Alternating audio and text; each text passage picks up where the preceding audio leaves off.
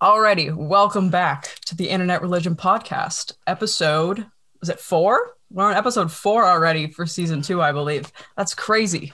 I'm Sarah, and I'm here with my amazing, beautiful other half, Ethan, all the way across the pond, as usual. And we have a very special guest in the Zoom room today.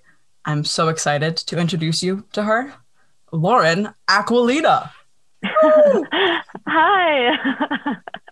Oh my God, thanks for that intro. We are great with intros. It's no secret. Ethan's really good. Ethan's always coming up with some fun adjectives to like describe me, and we always hype each other up. It's a good time. But thank you for being here with us today. Just to hop right into it, you've had quite a musical journey as an artist. You've released 3 EPs over the years. You got Fools, Sinners, Liars, and then your debut album, Isn't It Strange, in 2016. And then you took a break from music, and now you're back with Ghost World. Can you just tell us a little about yourself for people that don't know you and what this whole journey's been like? I'm so impressed that you know literally the whole history of my career. Yeah, it's been... I've been in music almost 10 years, which is so crazy. And the first 5 years of that were pretty dark, and I like wasn't really having a good time. And then it's only in like the second half of my career that I've actually worked out how to kind of balance doing what I love and staying mentally healthy and not getting into a dark hole of depression and sadness. But yeah, it's so nice to finally have like reached a point where I like love doing it again, and I am enjoying like every day. I'm so grateful to be doing it. So that's really nice. Well, we're glad you're making music again. After, ending, because you kind of stopped in 2016, you didn't make music for a while. Did you ever think you'd be back creating music today? No, I really didn't. I really was so set that I was not going to do it anymore, because it had just got way too much for me, and like the way I was doing it wasn't right. So I posted this very dramatic kind of notes app retirement statement online when I was 21, which is so crazy. And I was determined that I was going to do something else. I was applying to be a flight attendant, and got quite far down the road with British Airways. And then the only reason that didn't happen is because I got an email from this guy, Saul, who's now my manager. And he basically kept emailing me and trying to convince me that I maybe had a future in being a songwriter rather than an artist. And that was something that I'd never considered before, and didn't even know that could be an option to me. So I kind of was like, oh, fuck it, I have nothing else to do, and started doing that. And then I absolutely loved it, and it like helped me to see music in a completely different way and not be so boxed in by my own like rules about everything. So I'm so grateful that happened. Yeah, songwriting, I think, is one of the most overlooked parts of the music industry, but it's easily the most important because it's literally the foundations and building blocks of everything within the industry. So I think it opens up so many doors that a lot of people don't expect it to open.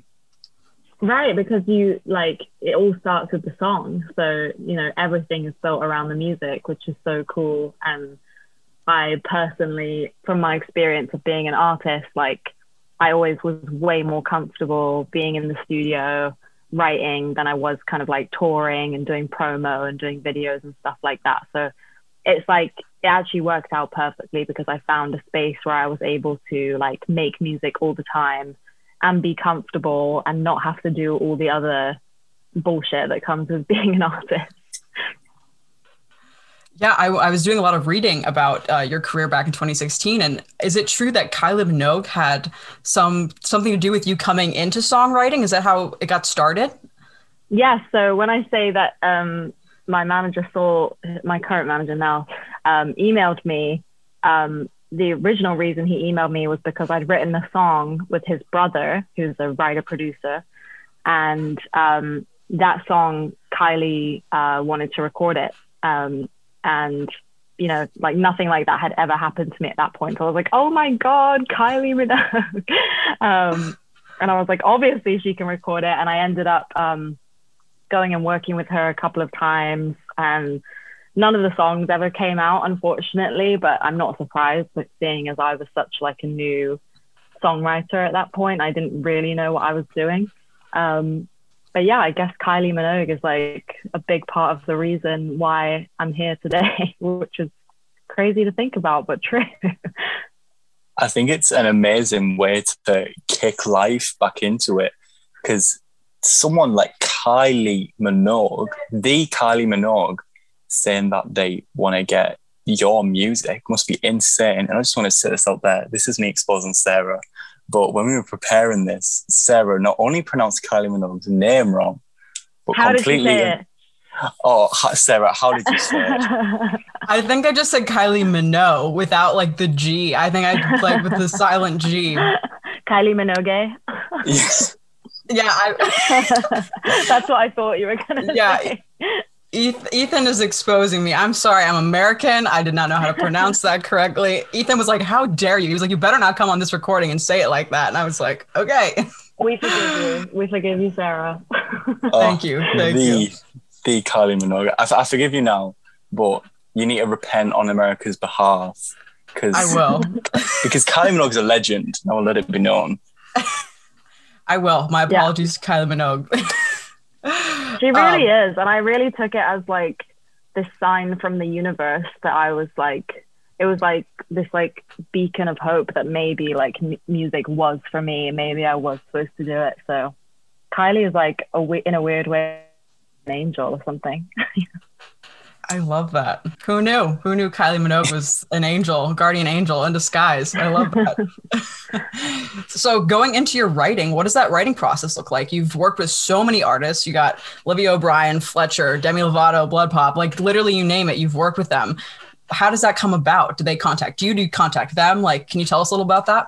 It's such a weird process. I felt like the first year and a half, 2 years of writing was like me just kind of earning my stripes, and I would literally go in with anybody who would have me in a session. So there was just like a lot of different kind of random artists from all different kind of genres. No one particularly like big at that point because I was literally had no idea what I was doing. And I also felt like I needed to, like, because I had been an artist signed to a major label and people like knew my name around the music industry and stuff, I felt like I had to kind of like rewrite the narrative for myself for like the first 2 years and get people to trust me as a songwriter rather than like, oh, isn't that just a girl who like, you know, had a record deal and it didn't work out for her kind of thing. So I think like the first 2 years was a lot of that. And then it was actually Fletcher who was the first artist who like really like believed in me as a writer, and she heard a song that I had written and she wanted to record it. And this was before I even had like a publishing deal. I don't think she was signed yet at that point either. But she heard the song and crazily, this song still hasn't come out. This was like 4 years ago. The song still hasn't come out, but I think it is going to come out, which is so crazy, like how long it can take. But yeah, she heard this song and then she, through that, like invited me to come and work with her. And then that song, I Believe You, that I did with her was like, that was like my first like cut as a writer, I would say. And from there, like, you know, a couple of people who heard that song wanted to work with me. And then it's a lot of like other artists just hearing a song you've done and being like, who did that? I want to work with them. Or, you know, sometimes, you know, it's just like my manager or my publisher just like really fighting to get me in with somebody because I'm like a big fan of them, and they'll just like push me on them until they say yes. So it's like, it's different every time, but I love working with artists who like have such a like sense of themselves and who they are, and they like know what they want to say. it makes my job a lot easier as a writer. And also because I never want to go in and like strong arm somebody into doing something they don't want to do, you know? So it's quite important for me that like whichever artist I'm working with, like, you know, has their own vision, but also is open to me like helping them. And it's hard to find that balance sometimes. So there's a lot of, within the music industry, there's a lot of people just like trialing out different relationships, trying to find who their people are. And that's kind of how you end up doing, you know, 5 days a week, different sessions every day, until you kind of find those people that you really click with.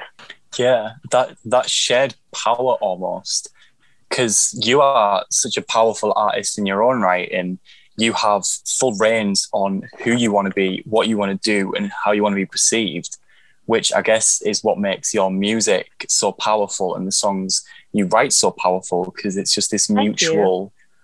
Yeah, it's true. Like, even giving up music, as much as stopping that, it's sad, but the power and resilience that shows, it's inspiring to like such an extreme extent that I think it really reflects in your music and music you've helped make for others. Thank you. Yeah, I think it definitely helps that I, you know, have experienced both sides. Like, I've been an artist and I've been a writer, so like I know what these people are going through, and I also know the way that like other writers want to be treated and stuff like that. So it is such a, you know, collaborating and like doing writing sessions is for me, it took such a long time to learn how to actually do it properly. And, you know, I work with a bunch of new artists who are like super young and like they don't really know how to do it yet. And that's like not their fault, because it just takes a minute to figure it out. And especially if you start off by just writing songs on your own in your bedroom, you know, it's like, it's really scary to then just like be in a studio with like 3 strangers and be vulnerable with them and like be your true self. So I'm all about just like trying to create a space that's like safe and comfortable for everybody, so that everybody feels like they can like be their best selves. Because I think that's how like the best songs come about, really. Definitely. And I think that safe space is so important in music. But how has this safe space looked over the course of the pandemic? Now these studios can no longer be this collaborative space and you have to sort of disband a bit. Yeah, I mean, I feel like I got quite lucky last year and I kind of skipped the whole Zoom writing session thing for the most part, because I was in LA and I was only supposed to be in LA for 3 months. But I ended up being in LA for 10 months because of the pandemic. And luckily I was living with my boyfriend, who's an amazing producer, and this other songwriter called Caroline, who's incredible and one of my best friends. So we kind of felt so lucky that we could just work with each other every day, and kind of avoid the whole Zoom thing. And because we were working together every day, we, you know, formed this really like safe bubble between us, and we could make these songs that felt like pretty different to all the other stuff we've been making. And like doing that, we ended up getting into the studio with Demi, because Demi heard a song that we had done and wanted to work with us. So like, in a way, I don't think that would have ever happened if we hadn't had like the initial lockdown to just like, for us, the 3 of us to get so comfortable with working with each other and create this like incredible creative safe space that Demi could then like come into and like slot into place. That's incredible. I mean, not only with you working with other artists, but I mean, Ghost World kind of came out of this pandemic. Was it an album that was like planned before this all happened, or did it kind of spark something with being, you know, stuck in that collaborative space for so long? No, I definitely at the start of 2020 had no intentions of releasing an EP like at all. And then, yeah, we were just making all of this music, and some of it felt like very me and felt very like special and important to me. so it really was such a natural process how the whole thing happened, and I'm so glad that it did, because like Ghost World has changed my life in so many ways. But the main thing is that it's like, you know, I see myself as being a songwriter as like my main gig, right? Like the artist thing for me is like such a fun thing that I'm still doing, but it's like it takes up like 10% of my time, and like writing for people takes up like 90% of my time.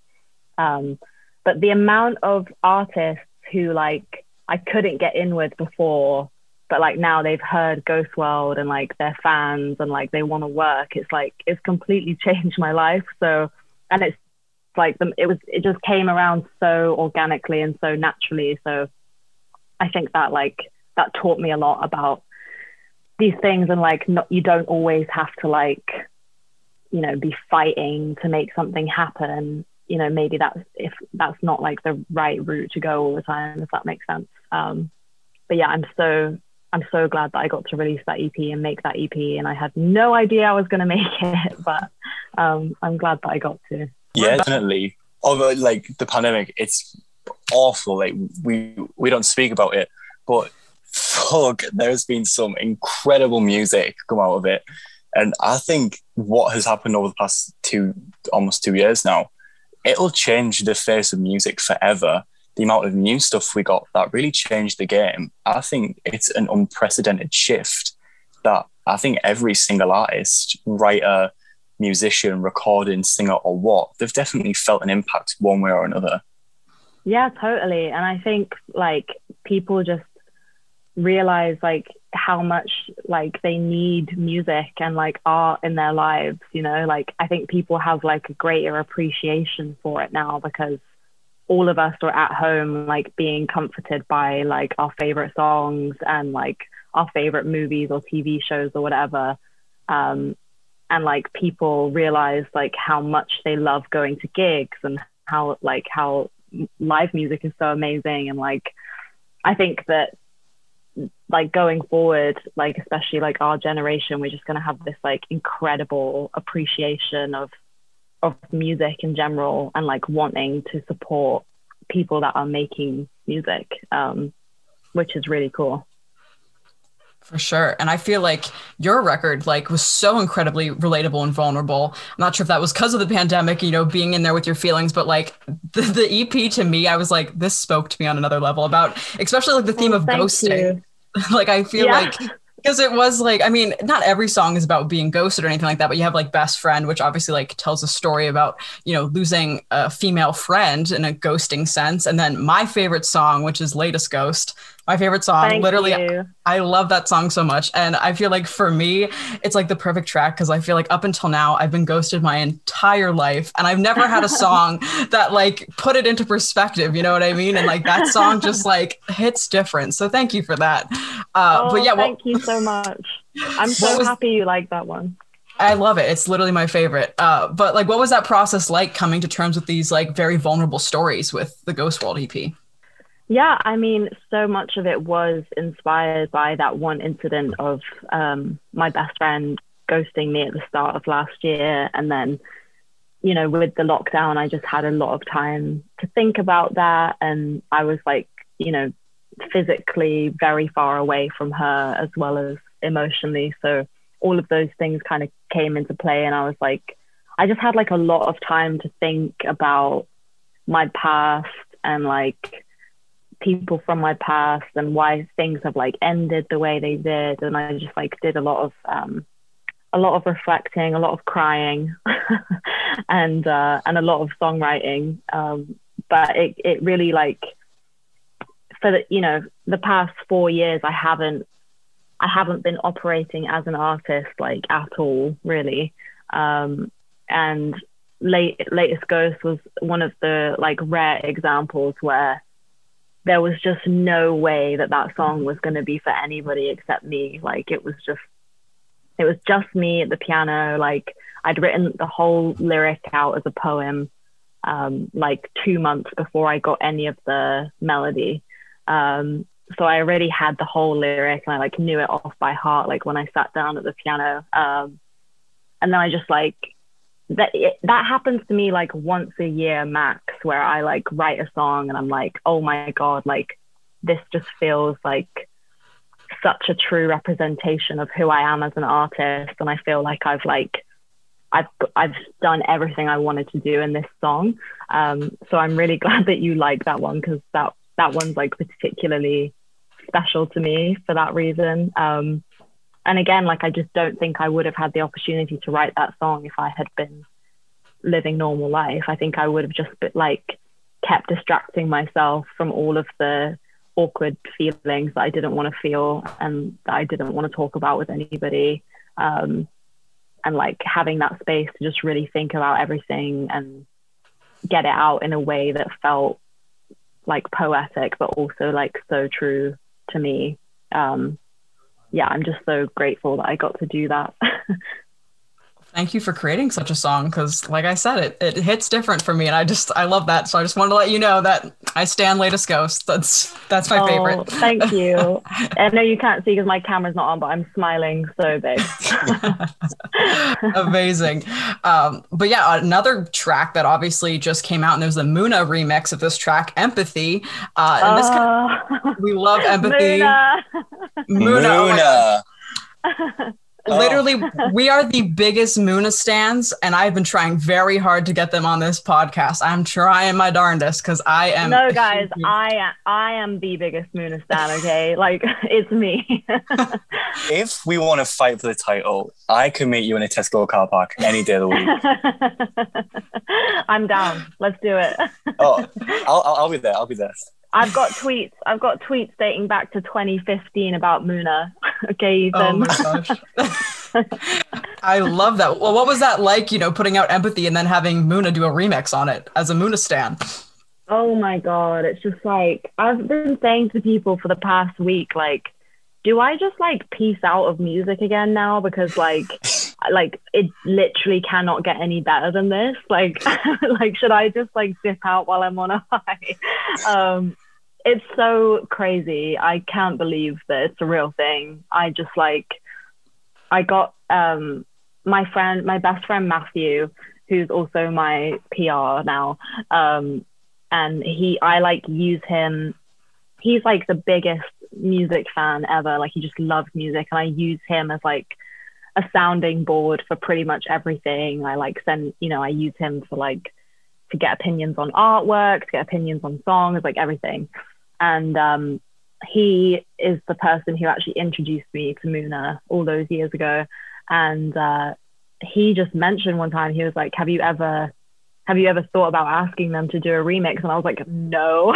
Like, why would I do that? Because like, what if they say no? And what if they, and I got really drunk one night, and a little bit of liquid courage to and I ended up messaging Naomi on Instagram, and I actually originally asked them if they would want to remix Latest Ghost, but this was like post Ghost World being released, and they came back the next morning and they were like, yeah, like I'm so down. And I was like, oh my God, like this is incredible. And then I was like, wait, like this probably isn't like the smartest move to have like a Latest Ghost remix come out when I'm like about to put out new music. So I sent them Empathy and another new song, and was like, do you like either of these? Like, would you consider doing a remix on either of these? And they loved Empathy. They came back and said they wanted to do it. And I was obviously just like freaking out and fangirling like so hard. And also didn't really like let myself believe that it was a real thing until I had it in my inbox, like I had the remix. But yeah, it's just incredible. Like they genuinely are my favorite band in the world. Like I've opened for them. I've cried at the front of the shows. I've like, danced and moshed in the crowd. Like I'm such a big fan, and the fact that they even like were happy to have their name next to mine on a song is just like so crazy to me, and just the coolest thing ever. Yeah, it's just Muna. It's not only was the original incredible, but to have Muna come on and give their spin on it, and to have these two absolute powerhouses collaborate on this song creates such a powerhouse of a song, and it's been on repeat non-stop. I love it. Oh, thank you. I'm so happy you like it. Well, talking about like standing, I mean, part of this podcast, came together because me and Ethan are music stans. So who else do you stan other than like Muna? Who would you love to work with, or who have you just fangirled over growing up in the music industry? Oh my God, this is the problem. It's like I fangirl over everyone. And I say this to my manager all the time, like, I'm too much of a fangirl to work in the music industry. Like, because I feel like I'm always on the edge of like fucking shit up, you know what I mean? Because I'll be in a session with someone that I'm such a fan of, and then like have to like really try not to like sing their other songs in front of them, you know what I mean? And like not make it weird. But I think like my longest fandom, I think there's two. I think Taylor Swift is one, and I think Lady Gaga is the other.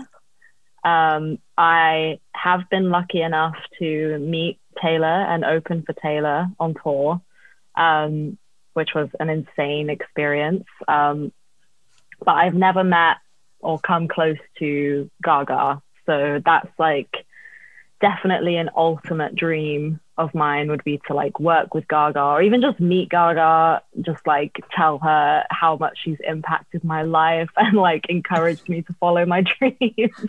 I love her so much. Like I literally will like cry when she releases like a new music video or something like that. Like I'm just so obsessed with her. I'm not surprised. She's such a powerhouse, honestly. Haven't you worked with Blood Pop? If so, we should try and get something, because Blood Pop works quite closely with Gaga. We should maybe see if we can spin something. I may be 1 degree of separation away. I've actually never met Blood Pop because we did that song remotely, and he sent Rena the track, and Rena and I wrote the top line in her living room while she was hoovering. So I've never met him, but I mean, I'm obsessed with Chromatica. Like I'm obsessed with him in general. Like having my, again, like having my name on a song with Blood Pop was like a huge deal for me.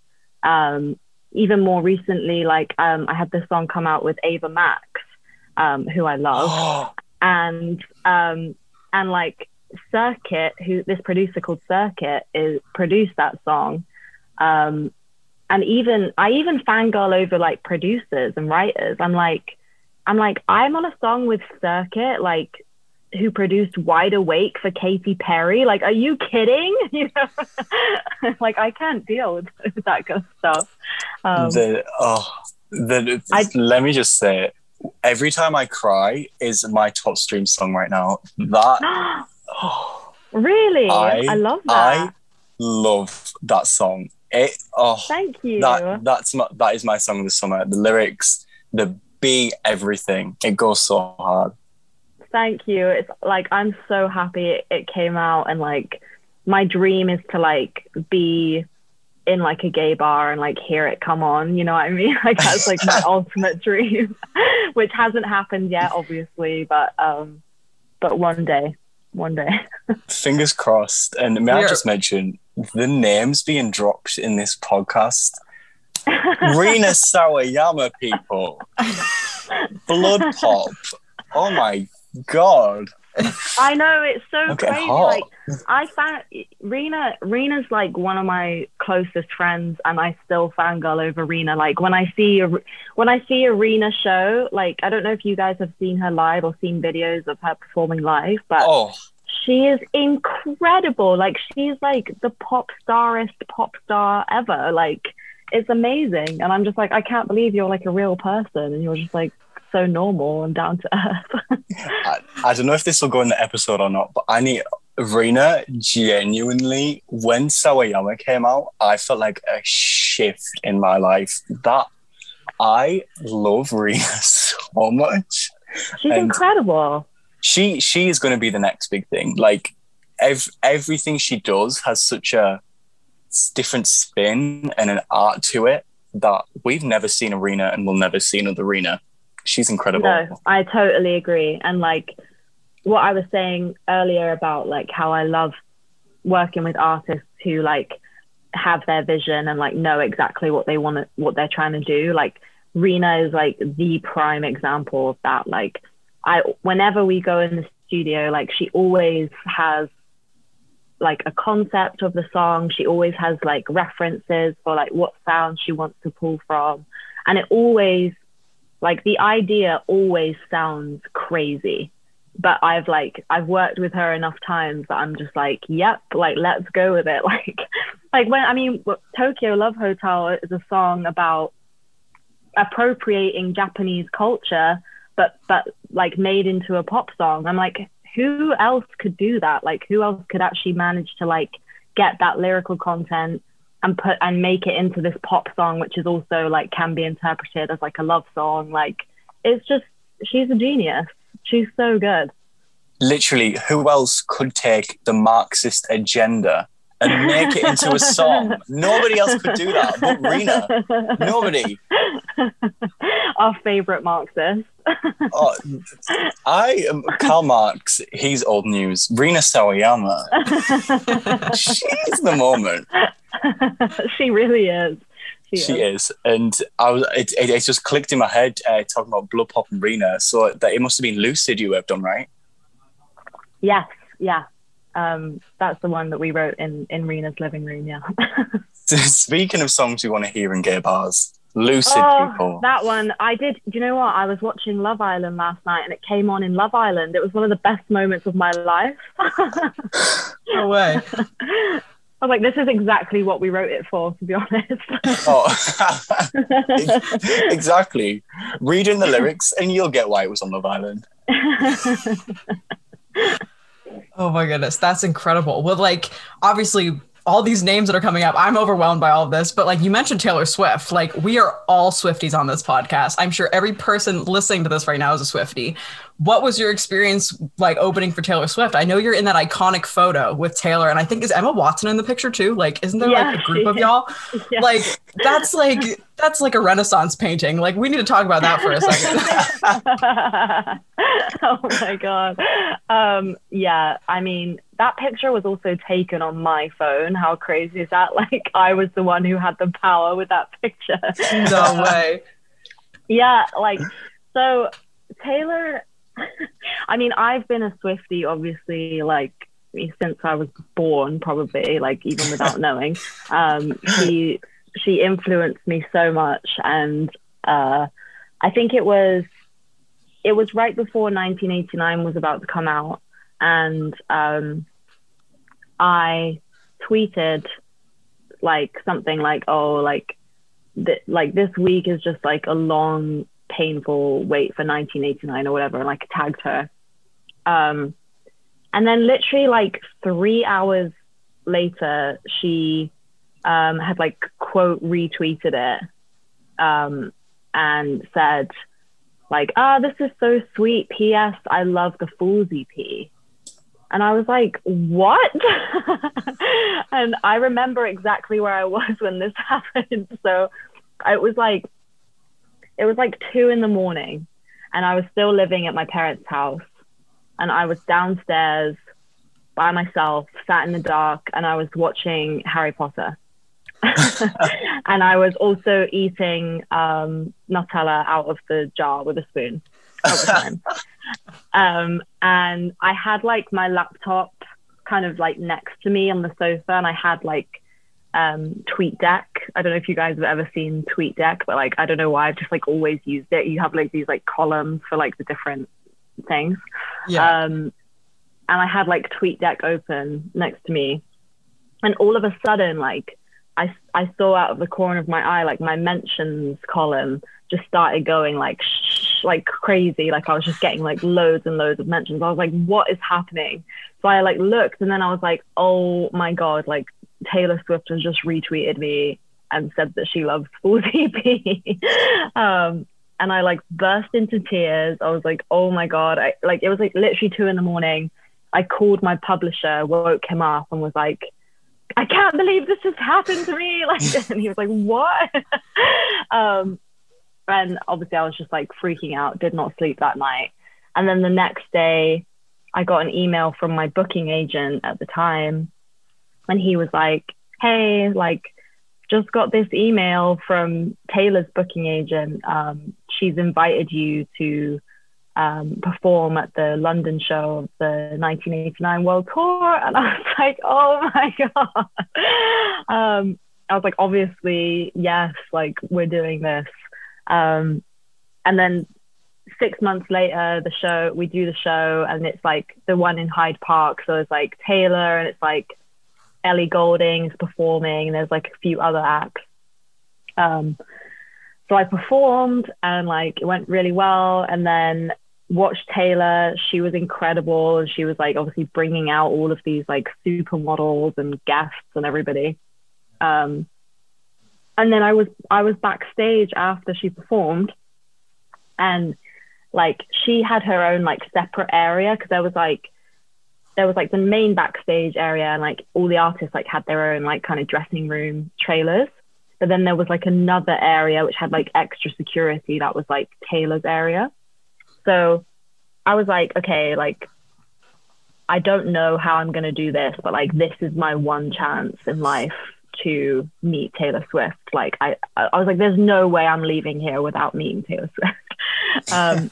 So I hovered outside of Taylor's like security area for probably like, I'm gonna say like an hour. Like I was just stood there and just kind of hovering about, and then eventually this guy sort of like came over, and I could see that he was wearing like something around his neck that had like Taylor's face on it. So I was like, he must be part of her team. And I kind of just like said to him like, hey, like, excuse me, like, I know this is crazy, but I was like one of the openers, and like Taylor tweeted me a few months ago, and I would just like love to meet her and say thank you. And like, it could literally just be like 2 minutes. And he was like, okay, what's your name? I was like, Lauren Aquilina. And he was like, okay, let me go ask her. So it turned out that he was like her tour manager. So he just goes in and asks her, and then he comes back out, and he's like, yeah, she would love to meet you. I just need to like see some ID to check that you are who you say you are. So then we had to like, and obviously the backstage area of this Hyde Park thing is huge. So then we had to do this like really awkward walk back to my dressing room, which took like 20 minutes. I was like just trying to make small talk with this guy, but also like my heart was beating so fast because I'm like, oh my God, I'm about to meet Taylor Swift. Got my ID, proved that I was who I said I was. And then he took me in to her like area, and there was like a big trailer with like loads of people in it. I could hear like loads of people talking. And then Taylor Swift herself comes running out of the trailer, like running up to me, like arms wide open. And she's like, Lauren, hi. And I'm like, oh my God, like you're the one running up to me right now. And we hugged. I was like, oh my God, it's so good to meet you. And then she was like, come meet all my friends. She like took me into the trailer. The first person we see is Emma Watson.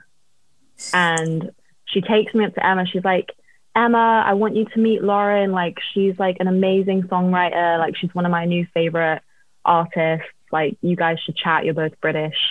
And then Taylor's like, do you want a drink? Do you want a vodka? And I'm like, yeah, sure. She like goes off, pours me a vodka, brings it back. I'm like talking to Emma Watson. It was just like the most insane night of my life.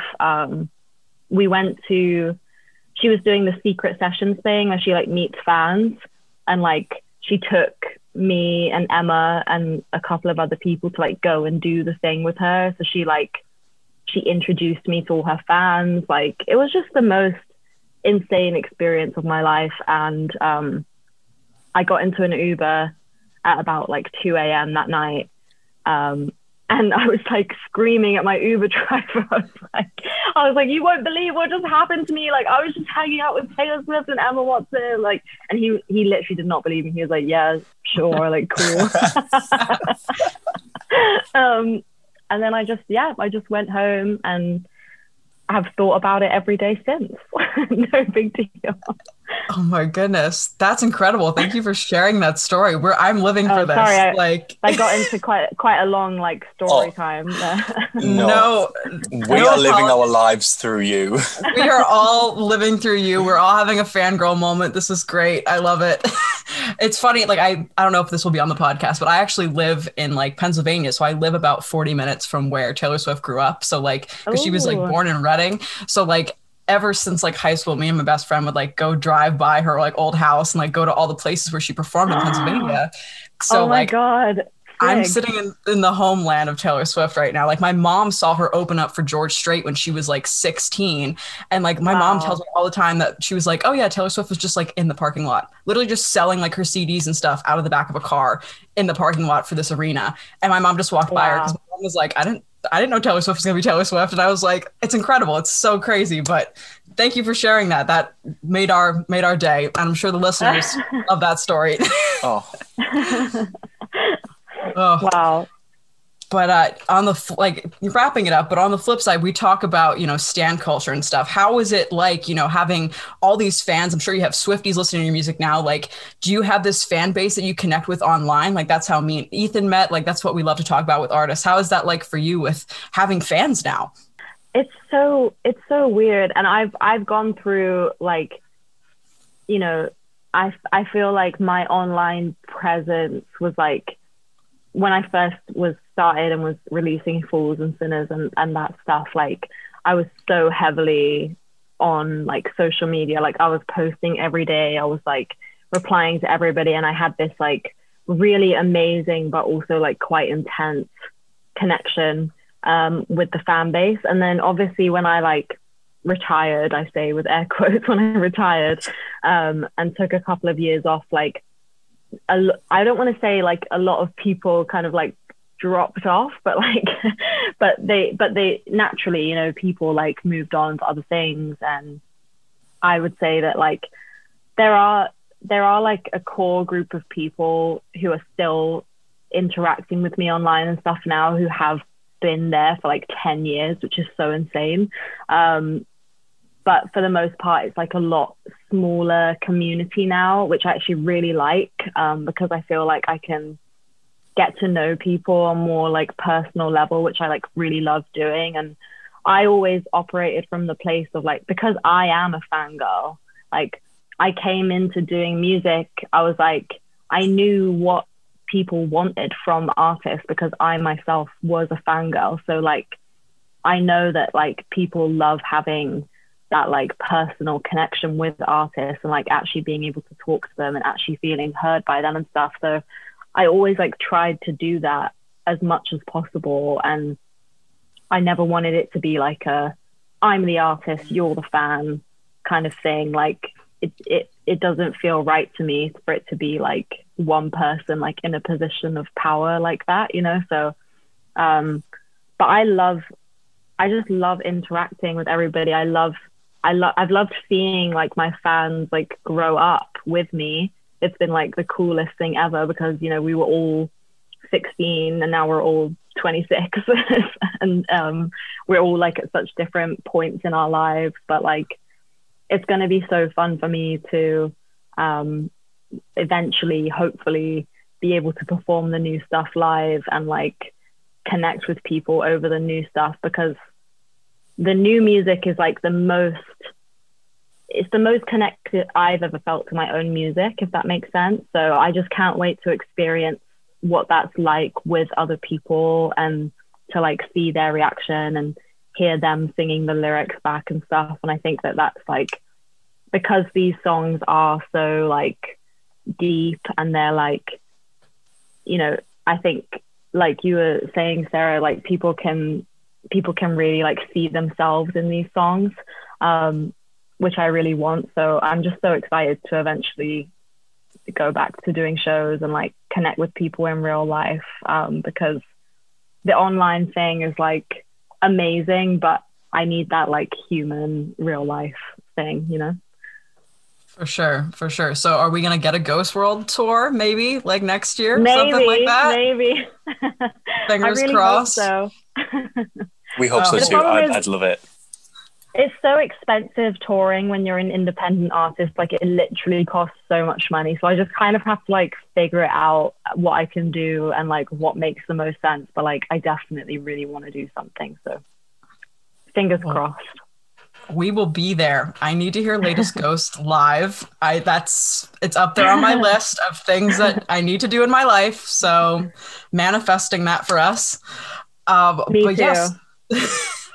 To wrap up kind of this whole podcast, thank you again for joining us. But what is next? Besides maybe a tour, like is there any, I mean, you just dropped Empathy, but anything else coming up in the summer and the fall that we can look forward to as fans? Yeah, there's definitely more music coming. I've got like a couple of things that are like almost ready to go. And I actually, unlike last year, I did come into this year with the intention of releasing another body of work. So I'm hoping that if I can get my shit together, there will be another EP before the end of the year. And I haven't quite decided yet if it's like going to be a kind of companion to Ghost World or whether, I mean, because they do feel related, like the two things. So I'm just trying to figure out in my head, like what I want the experience of the whole project to be and how connected to Ghost World it is or isn't. But yeah, there will hopefully be another EP before the end of the year. You heard it here first, people. Literally. World exclusive. World exclusive, Internet Religion podcast exclusive. Sister album to Ghost World? ? That's how we're gonna market this now. the Evermore to Ghost World. Exactly. The Swifties are gonna eat it up. Oh my goodness. But anyways, thank you again for joining us today. It was a pleasure talking to you. We can find you online at Lauren Aquilina on Instagram, right? And Twitter. Make sure I got your that's me. Stuff correct. Cool. Everybody has to go listen to Ghost World if they haven't already, and stay tuned for possibly part 2 of Ghost World. Now you got me excited. I'm so pumped. And thank you so much for having me, guys. It's been so fun. It's honestly been a pleasure. As a host and all of the listeners at home, we cannot want to say thank you for your contributions to music, because you have changed some stuff and have released some bangers that are up in my favourites. So thank you, honestly. Oh, thank you guys so much. That's so nice. We are all Lauren Aquilina stans. We are all stans. We are so excited to see what you do next. And maybe we'll hear some of those Baby Queen tunes that you've been working on as well, because this is a Baby Queen related podcast. We haven't brought her up yet. I really hope so, because we did some good ones. We made some great songs. We're ready for BQ #1 to have some Lauren bops on there. I love her. I'm obsessed with her too. Oh, this has been one of our favorite episodes because we really got into it. So thank you, Lauren, for coming on. It has been our pleasure. Thanks so much for having me, guys. It's been amazing. And thank you to Sarah for once again being the incredible co-host. And thanks to myself for, I don't know, for being here. Thanks to me. For being a legend. Yeah, exactly. Yeah.